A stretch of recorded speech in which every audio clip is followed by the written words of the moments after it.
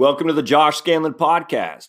This episode first appeared as a video on my YouTube channel at youtube.com/heritage wealth planning. I hope you find it informative. Thanks. Why most of you are not going to get any tax deductions. I'm telling you right now, the vast majority of you, the vast majority of you are not going to get tax deductions. So when you hear someone say, you need the mortgage for the deduction, run for the hills because you are not going to get the deduction for the vast majority of us here in the United States. So welcome to Heritage Wealth Planning YouTube channel, the place you come to learn about how taxes affect your retirement planning and what you can do to make your retirement planning more efficient when it comes to taxes and other sorts of retirement planning as well. So don't forget to subscribe down below. If you like what you see here, as always, subscribe and then hit the bell for notifications. So I want to share with you something here. I'm going to run an example. We're going to bring back Scott and Melissa.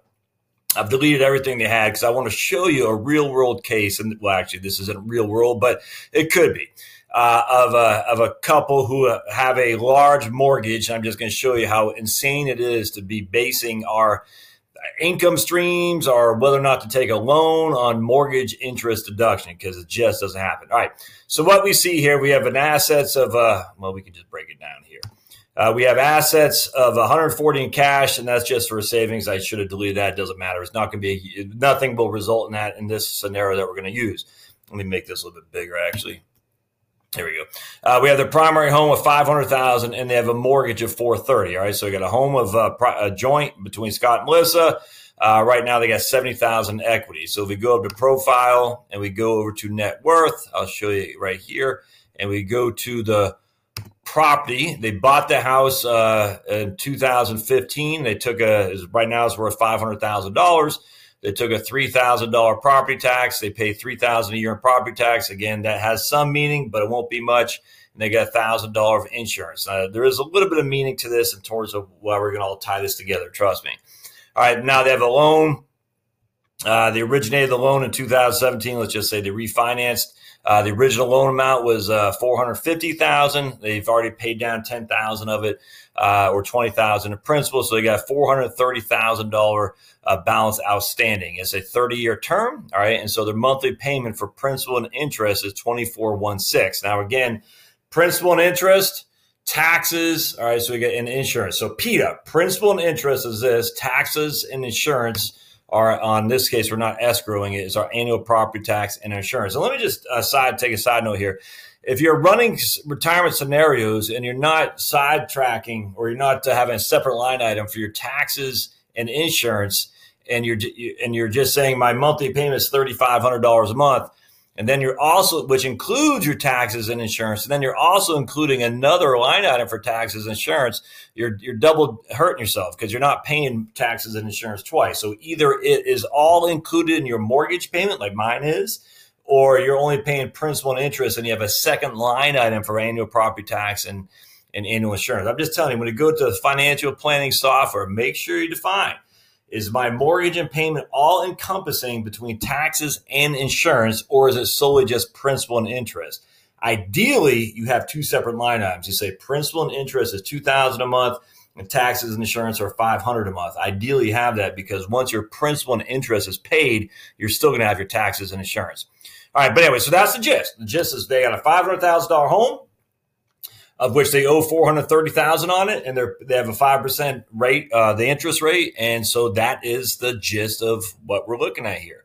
Now, in terms of income, we had Scott making $75,000 a year, and Melissa stays home to raise the kids. So that's it, $75,000 a year in income, no other expenses other than the mortgage, and that is it. All right, so let's go. What we do here is we go to retirement because I want to show it to you in the table form of how they break it down here. I don't care about the probability of success because I'm not worried about a retirement plan. I want to show you how it comes to tax planning. All right, so $75,000 of income. All right, our expenses include our $4,000 a month living expenses and $33,000 a month in housing. Again, none of that matters in this case. I just want to show you their income and your housing expense. So in the housing expense, is all inclusive in terms of the mortgage and the interest. But again, at some point, the house is going to be paid off, like right here, and you still want the mortgage, the interest, and the tax. You still want the taxes and the insurance to carry on. So you see, the housing is paid, the mortgage and interest, but they still carry on with their taxes and their insurance. So at this stage, again, this doesn't matter to me. All I want to do is show you their taxes. And so here, we still have FICA taxes, $5,700 because he is working, and we have federal taxes right there, $5,600. So what I want to do is I want to bring to you their tax form. All right, so watch this, my friends. All right, and this is fine, but I want to show you the 1040. Now watch this. So here's their 1040. Their wages and salary is $72,750. They are getting, what's that, 1% interest on their account there that they have in the bank, and that's fine. So their total AGI is $74,000. It's plain and simple, $74,000. All right. Now what we do is we go down to $74,000, and we have either a standard deduction of $24,000, or we have itemized deductions. So, how are we getting itemized deductions? So let's go and look at what they are, and we'll go to Schedule A, your itemized deductions. Remember, we talked about the taxes that they pay. You can write that off up to $10,000. So you have a $3,000 property tax you can write off. And their mortgage interest is all of $21,326. So in this case, they're paying $21,326 in interest, remember, but and then they got the $3,000 property tax. So their entirety of their deductions is $24,326. That's it. So if we go back to their 1040, I should say, the first line, they take $74,000 AGI. They have $326 more than they had in terms of standard deduction. So that interest that's costing them $21,000. Remember, you need the interest for the tax deduction.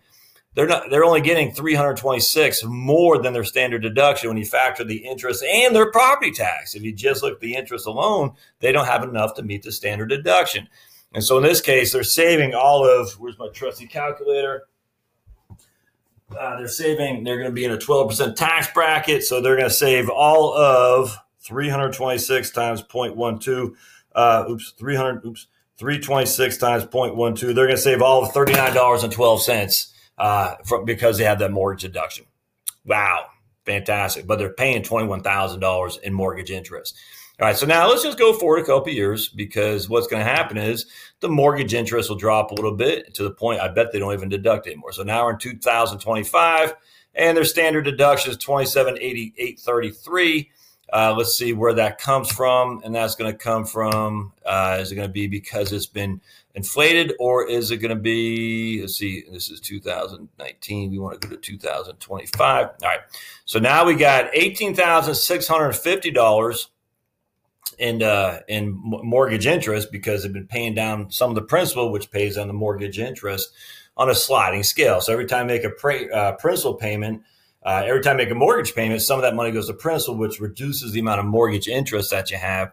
So they get $18,650 in mortgage interest, and now there's property taxes, because we do inflate both, has gone up to $3,378, which means at the end of the day, their total itemized deductions are $22,029. And what does that mean? That they're totally taking off on their 1040 simply the standard deduction of $24,000. And we inflate that a little bit too. That's 2019. We got 2025. They're taking the standard deduction of $24,000 in 2019 numbers, which gets inflated with inflation. And in 2025, it's $27,833. So they're not taking any itemized deductions here at all. None whatsoever. All right. So this mortgage interest is actually hurting them. It's not making them money. So when people say you should get a mortgage because you can invest the money differently and get a tax deduction, the facts are you're not getting a tax deduction. In fact, watch this. I'm going to show you another thing here. This is from CRS, Congressional Research Service, and this is from 2017, September. So this is after before the Trump tax deductions went into account. I want to show you something here. All right, and this is going to be tough. You're not going to be able to read this report, but I'll put a link to it. I just want to show you the table. This is amazing to me. All right, look at this. All right, this is from 2014. This is before the Trump tax deduction. So the Trump tax cut. All right, so before that, we didn't know Trump was going to be in president here. This is 2014. If you're 100,000 or below, 46% of people between 50 and 100,000 are itemizing. Only 17% of people between 20,000 and 50,000 are itemizing, and 5% of people less than 20,000 or less. All right, but that's not even interesting. Here's 100,000 or below. This is the average sum of itemizations, 19,000. That includes interest, that includes real estate tax, that includes charitable giving. This is in 2014. The average sum for 100,000 or below of itemizations. Now, that's all taxpayers, by the way. That means at a $24,000 standard deduction, the average person needs another $5,000 of itemized deductions in order to just equal the standard deductions that they can get. And so, I mean, literally, the average person is going to be almost $5,000 underwater when it comes to standard deduction, my friends. And that's not including people who are above 65 because they get a higher standard deduction. That's just simply the average itemization of a person making a taxpayer file between $50,000 and $100,000 of income of AGI is only writing off $19,000. And again, the standard deduction for anybody under the age of 65, married, filing jointly, is $24,000. So these people cannot even get a standard an itemization because its standard deduction is much higher. Even when we get to 200th category, the average is $25,598. And again, who knows where these people are in terms of their age? But let's just say, we'll even say they're under 65. So they're getting off $1,598 more than their standard deduction. So when I hear that, oh, you need the mortgage to get a deduction, it's simply not true. There is just no validity to that whatsoever. Because don't forget, the mortgage interest also includes a real estate tax, also includes any charitable contributions you're making as well. If it's just based on the mortgage interest alone, what I just showed you with Scott and Melissa, they're not getting any deductions, none whatsoever, other than that $326 in the first year. But after that, as their mortgage interest goes down on that sliding scale, they're losing them all. It's all going to standard deductions. So it doesn't make sense to borrow in order to think you're going to get a deduction. In fact, what I suggest to you, my friends, anytime you're doing financial planning, don't even think about the deduction because it's simply not likely to get. In fact, under the new tax law, less than 10% of the people, of the taxpayers, are going to get deductions. I just showed you the chart. The vast majority of people simply aren't going to get itemization deductions. They're just not going to have a need for it because the standard deductions are too high. So let's do this real quick. Let's go back. We're just going to change the age of old Scott and Melissa. We're going to change it to 65 because I want them to say, see, they were born in 1953, I think. Is that right? Last name. So I could put them at, 65. And it will say she was born in 1953 as well. All right, so I want to just show you now what's going to happen when it comes to their standard deduction. Let's look at the tax. We're going to go to their details, their 1040, and I bet here they don't even have an itemization because now their standard deduction will be above the itemized return. And we got to do, let me just show you. We got to change this to income. Bear with me just 1 second. We're going to change income here. And we're going to say right there, we're going to say, there we go. Scottsford, okay, just we got to change that over to goals. We want to say goals, retirement age. We're going to have them retiring at 68. There we go. All right, so we're going to have them retiring at 68. Now watch, we can go to tax. That way they still have income coming in. Let's just make sure they do. And we're going to go to details here. And they got 70. Okay, so there's their income coming in. They got 74,150 is AGI, adjusted gross income. Come down here and subtract out their standard deduction. They have no itemization. They have none because their standard deduction right there is 26,600. So they're not itemizing. If we go back to the Schedule A right there, Schedule A is they got $3,000 of real estate tax, like we already talked about. They still got 21,326 of interest, which means their total itemizations are 24,326. We match that with their standard deduction. Standard deduction dwarfs that, so no itemization whatsoever. And they will probably never itemize again. All right, so my friends, I hope that helps. I'll put a link to that congressional itemization report here in the show notes. This is a pretty interesting piece here by Sean Lowry. A lot of good stuff in here that you can look at. But at the end of the day, it doesn't matter. The vast majority of people are not going to deduct it. So when people start doing financial planning, saying, "Oh, you get a mortgage, or you don't have to, you can deduct this or deduct that," it should just go out one ear and in one ear and out the other, because you're not going to do it. You're just not.